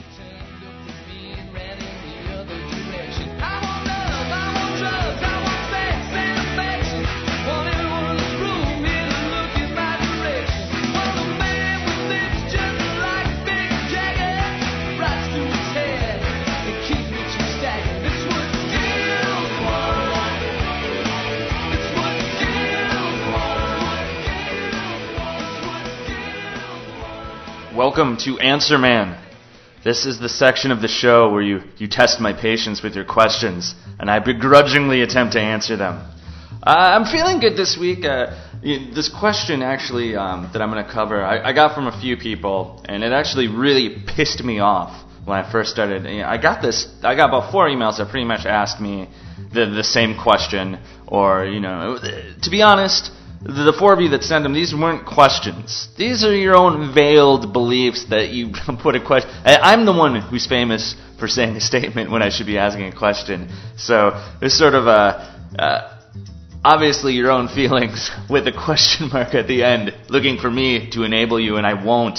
But I've calmed down a little bit. The Packers won yesterday, so I feel pretty good. I'm feeling pretty jazzed about that. So I'm in a good place. Got a cup of coffee. I've had time to think. So I'm probably not going to be as filled with vitriol as as I was probably during the week as I kept reading these emails. And so I'm not gonna read a specific one because I don't want to just draw attention to one person. And I'm not gonna say the names because I don't want to make you feel bad because I'm going to chastise you quite heavily. The general gists of all 4 of the emails I got were complaining about Teen Titans Year 1. And if I were to create a synthesis of these 4 questions, this is how it would go. Dear Mr. Caters, and I love that in the synthesized question, the Mr. Dear Mr. Caters, what do you think of the travesty that is Teen Titans Year 1? Robin using I-emming? That's unbelievable. Why didn't this book take place in the past, when all the Teen Titans had formed? Love, and I sense love in these letters, blank. And when I first read this actually, it sort of angered me. And I'll tell you my whole thought process with why it angered me so much. I've been driven crazy ever since we've done this podcast and we've had internet forums and I've seen and heard people's opinions about stuff. The thing that sort of drives me crazy is the grinchiness of comic book fans, or of a certain segment of comic book fans. Grinchy in the sense that they seem to have been born with a heart 3 sizes too small, which means they read a book and at some point their head doesn't let their gut like the story. Even though there's nothing wrong with the story, there's no internal problems with it, it just doesn't match what in their head they think those books have to be. And I can see where people who grew up with the Teen Titans, and actually I'm going to email these people back and I want to see how old they are. There's a lot of, one person said, which is funny, why didn't this book take place in the 70s? One person said, why didn't this book take place in the 80s? And I gotta feel that those have to be the times when those people were kids reading the Teen Titans, and hence putting their time frame when they read it onto what the new book should be. But you have to keep in mind that these characters have been around since the 60s. And now, here, again, another week, another talk about continuity. These characters have been around since the 60s. So do they always have to be 60s? Do they always have to their origins take place in the 70s? Do their origins always have to take place in the 80s? From now on, does the origin always have to take place in the 90s? 100 years from now, when my great-grandkids want to read a Teen Titans origin story, and whoever the new hot robot artist at the time, sorry, artists, to imply that you might be replaced by robots, but whenever the new hot half-man, half-robot artist comes out with his or her, or I guess genderless, take on the Teen Titans, does it have to take place in 1980? Did my great-grandkids have to read a Teen Titans story that takes place in the 80s, or can we never move? Can we never move with the times? And I think it's kind of depressing. I mean, it's so limiting to the creative process. I know these are giant corporate entities, and these characters they're properties. Like I said last week when we were talking about Spider-Man. They're properties. They're not printed just because they think it's cool to make them creative stories, but it doesn't stop them from being creative stories. But I see a lot of people who want stories that they say, I want a Teen Titans story that's about the origin, but I need all of these things. I need it to take place in the 80s. I need all the technology to be in the 80s. I need this. I need that. This isn't how Robin would act. This isn't how Flash would act. This is, and it drives me a little crazy because and this is something I've used before. If you've seen me posting about the Brand New Day stuff, you probably see me use this phrase, They write these books, they're not just writing new entries in handbooks or who's. They're not doing it to add another paragraph. These are more than just spreadsheets about characters. They're supposed to be entertaining stories. They're supposed to gain an emotional reaction out of you. And sometimes that requires something beyond just a reiteration of what we already know. And I just felt like the Teen Titans Year 1 was a book I loved because it was fun. And it had funny parts, and it had touching parts in it. And yeah, you know, the Teen Titans formed in the 70s or 80s or whenever, quote-unquote, you were a kid. But the heart of that story is still completely honest to what those characters are. And you gotta leave room for that. I mean, I assume the people that sent me these emails are adults. I mean, I'm pretty sure a 12-year-old doesn't want a Teen Titans story set in a decade that they weren't born in. So I just feel like people gotta, you know, I want to form an army to go around and slap people with a fun stick so they can start having fun with these books instead of wanting to squeeze all of that out of there. You know, just relax, chill out. Just because this book had Robin using I am, it doesn't mean that those George Perez, Marv Wolfman Teen Titans books aren't valid. Of course they are. I have a bunch. I still have them. They're in a box. I'm looking at the box where they're in, and they haven't been burnt. I opened them up, and the pages aren't blank. They happened. I read them. We all remember them, everyone who's read them. So I just, you know, I'm trying to... I want people to relax. That's what I'm trying to say. Just relax. Chill out. Doesn't mean you have to love the stories, but, you know, let go of them a little bit. You know, they're not all yours. These books aren't written just for you. They're written for whoever the audience is intended to be. They're written for a new group of kids. They're written for people who want a new take on it. So just ease up, you know. Stop clutching so tightly to the past. Open up your heart. You know, the Grinch, his heart grew. And maybe your heart can grow. You know, you need to start reading with your heart and not so much with your head. And not to say that all books should be dumb and, you know, emotional, but man, you gotta have some fun in there. Why do you keep doing it? Now that I've ranted long enough about this, I'm gonna drop this whole continuity thing. I've talked about it for I think like 2 weeks in a row now. I'm sick of it. I'm pretty sure all of you are probably sick of listening to me rant and rave at you and tell you that, you know, you're heartless. So from now, next week is going to be a nerdy question. You know, it's going to be, I got a Legion question that I gotta figure out how the hell I'm going to answer it, because guess what? I don't know the answer either. So, and we're going to introduce a new part of this. I feel as if we have a voicemail. We need to use it. I need to hear the inflection in your voice when you ask a question. Is it accusatory? Is it angry? Is it loving? Is it tender? Is it gentle? Is it erotic? Or is it stale? Is it robotic? Are you a robot asking me a question? I don't know. I can't tell. It's all written down. You know, it could be spam for all I know. It's very cleverly written.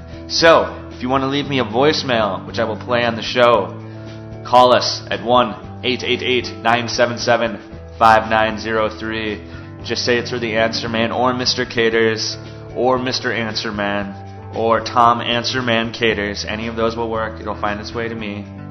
And I'll answer it and I'll play it. And people love hearing their voice on the internet. That's what I've learned. So join in on the fun. I do. And I'll talk to you guys next week. Love, Tom.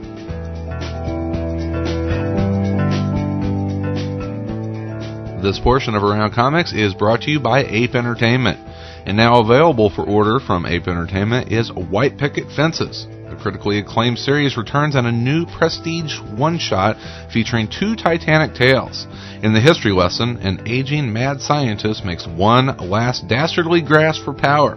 Then in Beatlemania, giant bugs invade Greenview, destroying everything in their path. Find out why Diamond's Scoop magazine named White Picket Fences one of the top 10 books of 2007. Order your copy of the White Picket Fences one-shot today from the January issue of Previews. And to purchase the original 3-issue miniseries, head to your local retailer or visit www.apecomics.com.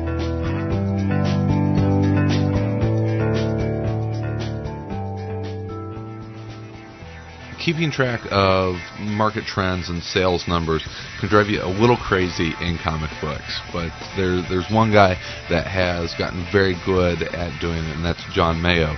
And twice a month, John checks in with us with a real quick glimpse into the numbers at Diamond, whether it be the top 300 selling comic books or the top 100 selling trades.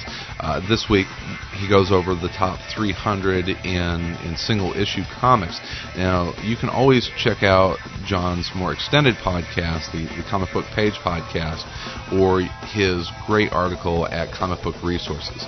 Well, let's get into the top 300 here. Here is Mr. John Mayo. Here is a breakdown of the sales of the top 300 comics reported by Diamond for November 2007, based on what Diamond shipped to retailers during the month. The estimated total volume of the list was 6,951,000 comics, which is down by 199,000 from last month, and down by 1,009,000 copies from November 2006. At full cover price, this works out to an estimated value of $21,754,000, which is a decrease of $1,163,000 from the previous month, and a decrease of $2,842,000 from November 2006. The publisher with the largest percentage of the top 300 comics for November was Marvel Comics, which had 44.57% of the total units sold, with 83 items on the list. The top-selling item for Marvel Comics was World War Hulk number 5 in slot 1, with an estimated 146,000 copies. This was down 2,800 copies from the estimated total reported sales of the previous issue. DC Comics had the second highest number of total units, with 2,708,000 copies, accounting for 38.96% of the total top comics sold in November. They did this with 100 different items on the list. The top-selling item for DC Comics was All-Star Batman and Robin the Boy Wonder number 8 in rank 9, with an estimated 97,000 copies, down 3,500 copies from the estimated total sales of the previous issue. Even with all the negative buzz that the title seems to get online, it was still the top-selling title for DC in November. Dark Horse came in with the third highest piece of the pie, with 5.69% of the total units sold, and had 26 different items on the list. The top-selling item for Dark Horse was Buffy the Vampire Slayer number 8 in rank 10, with an estimated 91,600 copies, a decrease of 2,500 units. It's also worth noting that the first 4 issues of Buffy the Vampire Slayer had reorder activity of between 4,700 and 5,500 units each. For comparison, the reorder activity during November for the trade paperback containing the first 5 issues of the series was only 1,650 units. This is just one of the ways that the Buffy the Vampire Slayer series is showing an unprecedented sales strength. This month, the title with the biggest increase in sales over the previous issue was Sensational Spider-Man number 41 in slot 7, which gained an estimated 48,100 units, resulting in an estimated 100,300 copies sold. This was the third part of the One More Day storyline, which ironically is a storyline that could have only been told with a married Spider-Man. For Around Comics, I'm John Mayo. John Mayo writes the Mayo Report 2007-08 Top Comics each month, which examines the sales estimates and market trends for comic books, graphic novels, and collected editions. He's also the host of the Comic Book Page podcast. You can find his articles at comicbookresources.com and his podcast and sales estimates charts at comicbookpage.com.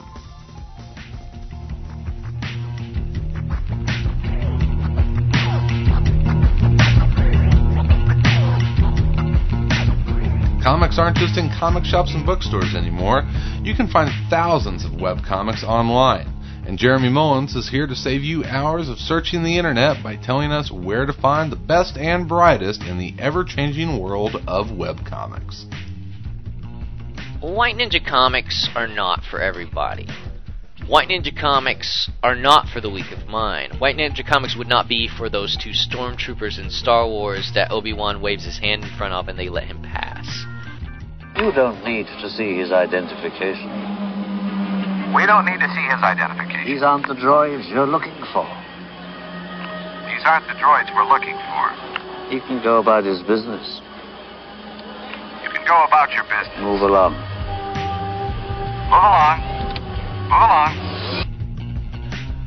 White Ninja comics are not for my mother, not that she is weak of mind, but she would maybe read one or two and then look at me with a puzzled look, a tilt to the head, and glossy faraway eyes as she wonders if maybe she did something while I was small to maybe some kind of accident, some kind of trauma, that would turn me into a man who would enjoy and take such delight from absurdity and foolishness. I think White Ninja comics are for you. I'm sure White Ninja comics are for you. Pull up your browser. Start typing. Start typing now. Start typing whiteninjacomics.com. The comic stars a character, the White Ninja. Surprise! The White Ninja looks like he was... he looks like an amoeba. Like maybe he was drawn by a kindergartner with muscular dystrophy or some such debilitating, crippling disease. The comic is created by Scott Bevan and Kent Earl. One of them might have a debilitating disease. I'm unsure. The comic is part of the National Lampoon Humor Network, and Bevan had this to say in an online interview about the White Ninja style of humor. Bevan says, quote unquote, "It is like so dumb, it makes you want to stop doing anything smart for a while." He goes on to say that it makes a perfect break for work or school, where smart stuff is bound to happen. And I could not agree more. If you are at work or you are at school and you want the smart stuff to indeed stop happening, point your browser to whiteninjacomics.com. Pull it up, start typing. Start typing now. Start typing whiteninjacomics.com. If you enjoyed the XKCD recommendation that I made several months ago, then White Ninja Comics will be right up your alley. Check it out today. Make up your own mind. After you make up your own mind, forward it on to your mother and be prepared for many questions. For Around Comics, I'm Jeremy W. Mullins. Jeremy Mullins is a professor of sequential art at the Savannah College of Art and Design. You can find more about the school and their programs of study by going to www.scad.edu. And thanks again to Jeremy for his webcomic recommendation. I always look forward to those each week. And like I mentioned at the top of the show, you can find the URL for those recommendations in the show notes. And we also have a sticky thread at aroundcomics.com at the forum with a running record of those recommendations. So if you want to go back and check out some of the older recommendations, you can certainly do that there.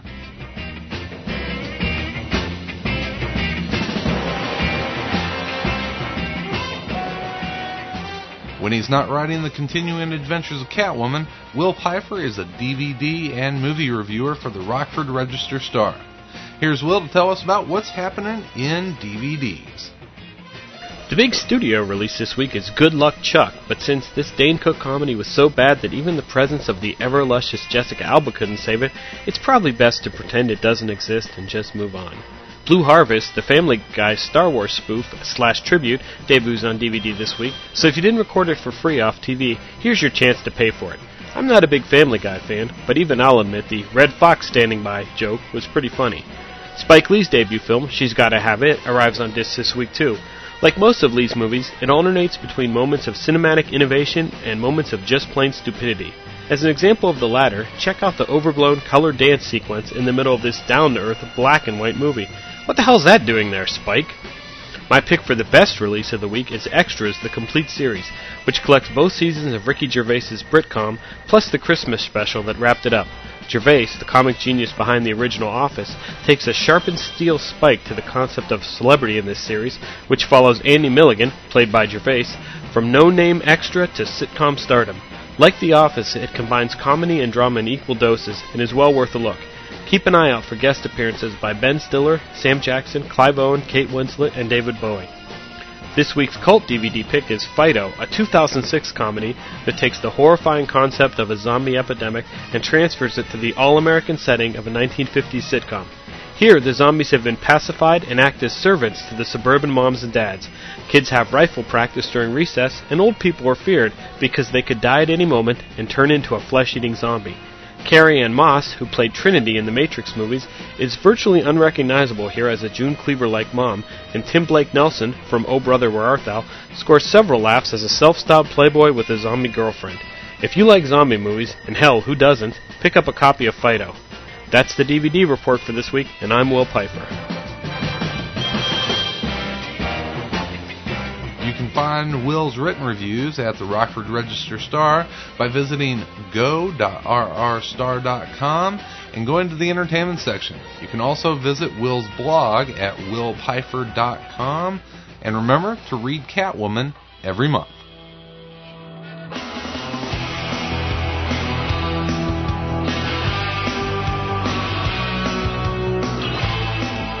Now let's get you ready for the week ahead with new trade paperback releases. Here is Collected Comics Libraries, Chris Marshall. Hey everybody, it's Chris Marshall. It's time for this Monday's Trade 5 report. Let's start off with new releases coming out from DC Comics this week. We have Harley Quinn, Prelude, and Knock Knock Jokes, the hardcover. This collects Harley Quinn 1 through 7 for only $25. Hope she's worth it. Next we have Doom Patrol Volume 6, Planet Love, the trade. This is for mature readers, and this wraps up Grant Morrison's run on Doom Patrol.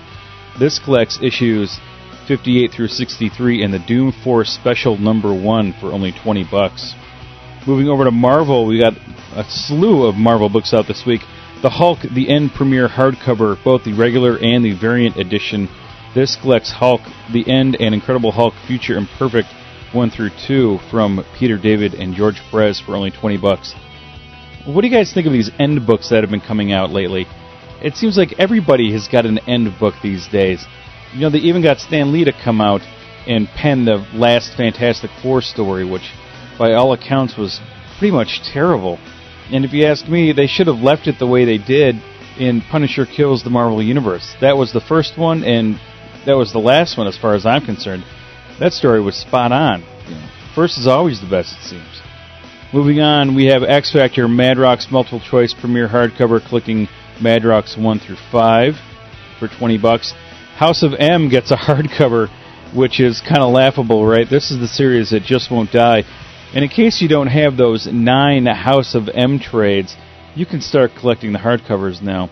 This will collect House of M 1 through 8, the Pulse Special Edition, which I think was issue 10 of the Pulse, if I'm not mistaken, and the Secrets of the House of M Handbook, plus all new extras handpicked by Brian Michael Bendis himself. This is only for $30. We also have a neat little book to add to your Handbook of the Marvel Universe Essentials. This is the Essential Marvel Saga Volume 1, and I believe there only will be one. This collects this 12-issue miniseries of the official history of the Marvel Universe by noted Marvel historian Peter Sanderson, who I talked about on my show at the Collective Comics Library just last week, and a book he did involving Captain America, Wolverine, Spider-Man, and the Hulk. Check it out if you guys are interested. We also have another Essential, the Essential Captain America Volume 1 trade. This is a new printing of Captain America Volume 1. This will collect Tales of Suspense 59 through 99 and Captain America 100 through 102. What is different about this new printing is that it gets rid of Captain America Comics number 5 from the Golden Age.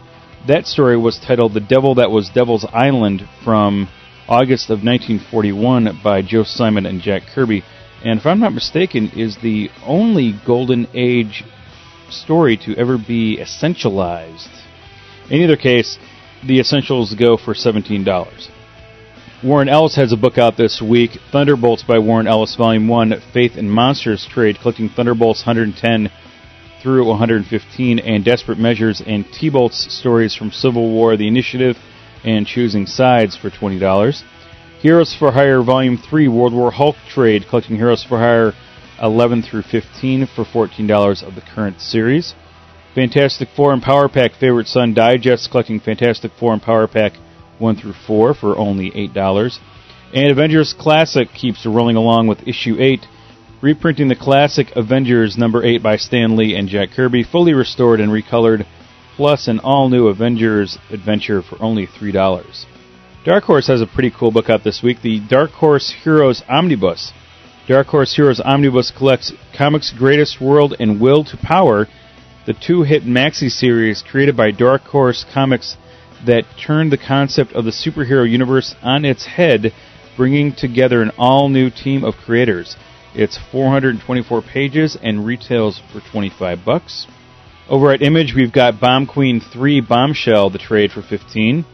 Over at IDW, we have the anthology title Lifelike hardcover, which I'm sure will garner some critical acclaim. Over at Tomorrow's, we've got back issue number 26, if you're interested, and the Best of Draw magazine, the trade, Volume 1. This is a new printing of this for $25. And Modern Masters Volume 15, Mark Schultz, this is the softcover for $15. And finally, if you guys are like me and like to collect the EC Archive series that's been coming out, did you forget about it like me? Because there hasn't been an EC Archive come out since last October.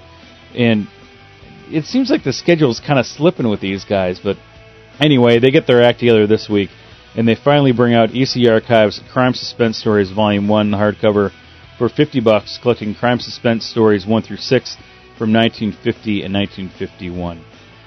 So that'll do it for this Monday's Trade 5 for Around Comics. I'm Chris Marshall, Collected Comics Library. Chris Marshall is the host of the Collected Comics Library podcast.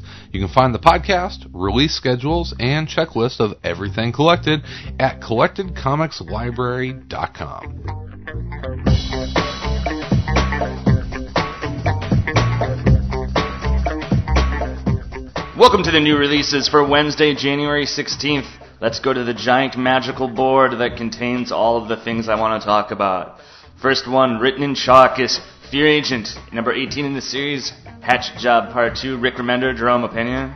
Last issue had giant flying goldfish, loved it. This issue looks like it is going to have some sort of subterranean coliseum fighting. Again, most likely we'll love it. We have Umbrella Academy Apocalypse, Suite number 5 of 6 from Gerard Way and Gabriel Ba.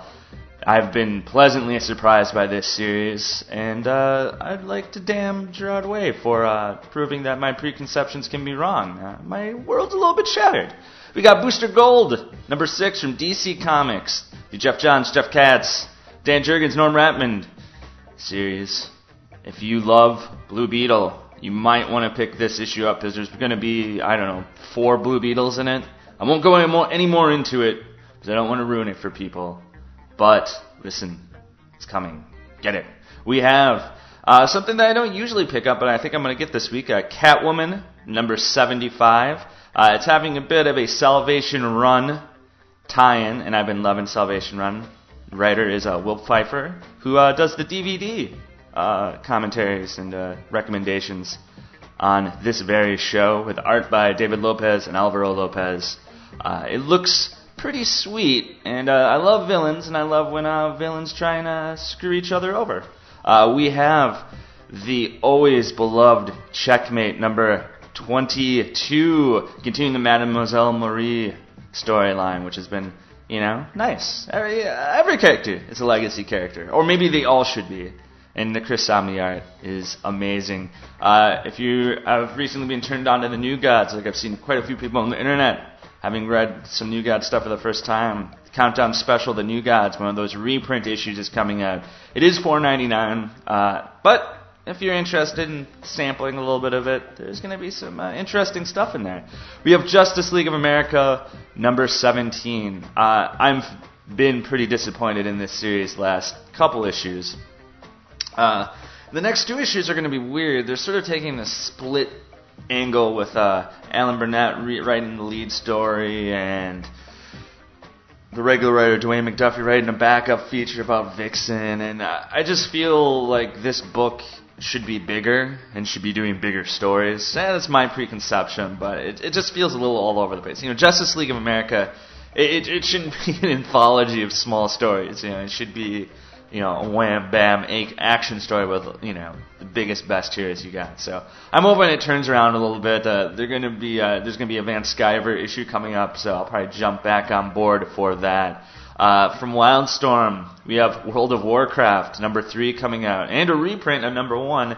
I've seen things that say that this is selling pretty well. So in celebrations, I'm going to drop a Leroy Jenkins comics. And let's move on to what's next on my list. As I look down, we have from Image Comics. Now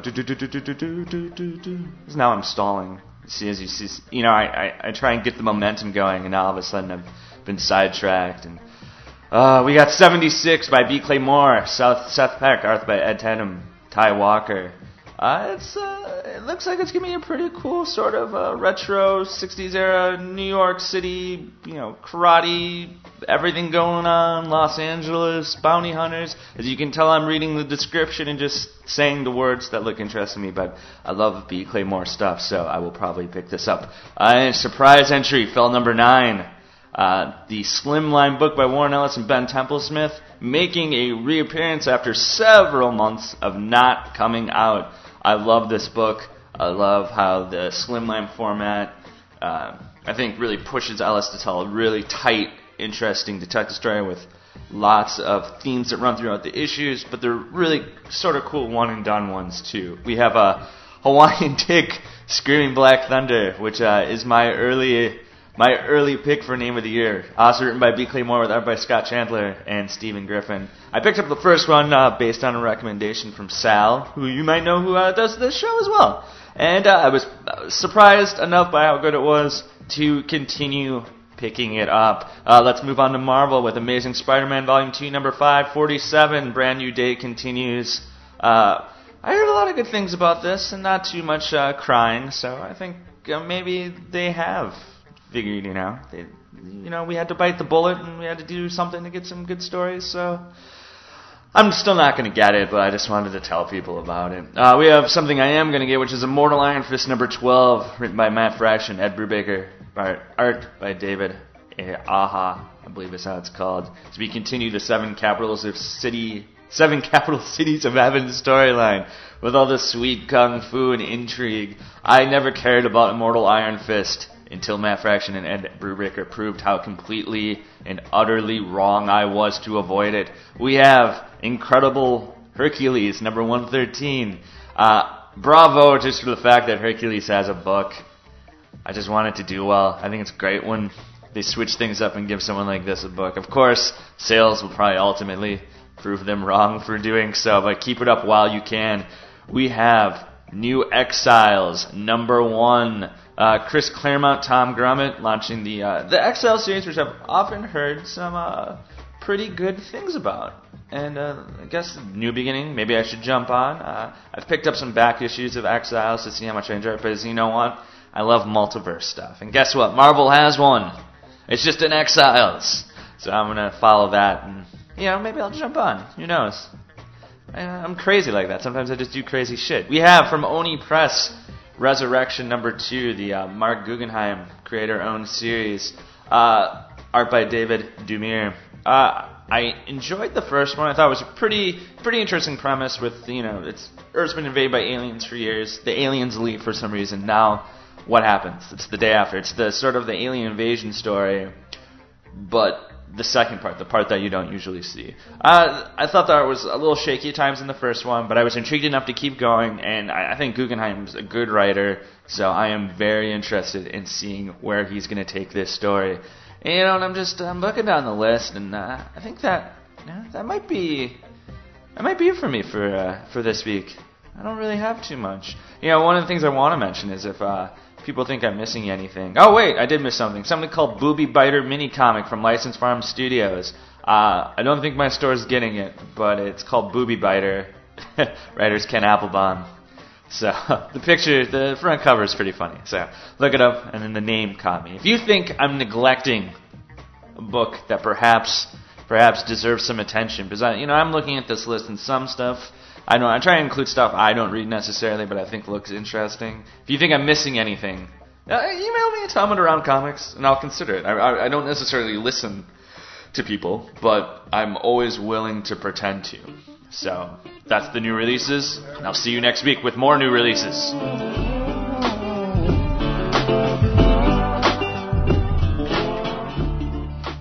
And that'll take care of another Monday edition of Around Comics, the Comic Culture Podcast. Certainly want to thank all the contributors today for their segments, and B. Clay Moore and Seth Peck for visiting with us. Remember to come back on Thursday for Around Comics, the Comic Culture Roundtable. It's an informal and entertaining look at different things around the world of comics and pop culture. Remember, you can visit us online by going to www.aroundcomics.com, become a member of our forum, and put your feedback on this and other episodes. You can email us at info@aroundcomics.com. You can email me personally at chris@aroundcomics.com. You can visit other places on the internet like Comic Space and MySpace. We're there.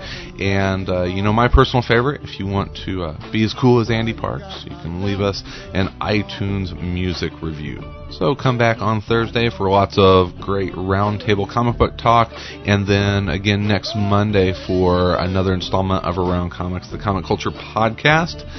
In the meantime, in between time, we'll be everywhere in and around comics.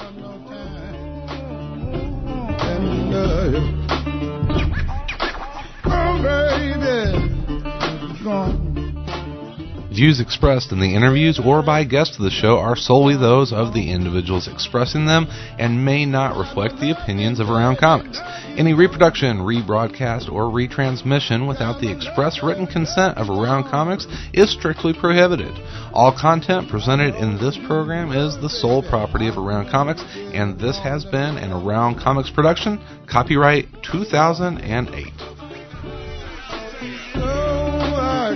Got to love you. Oh, I got to love you, babe. Everybody got my love, now it's gone. Got my loving, baby, one more thing.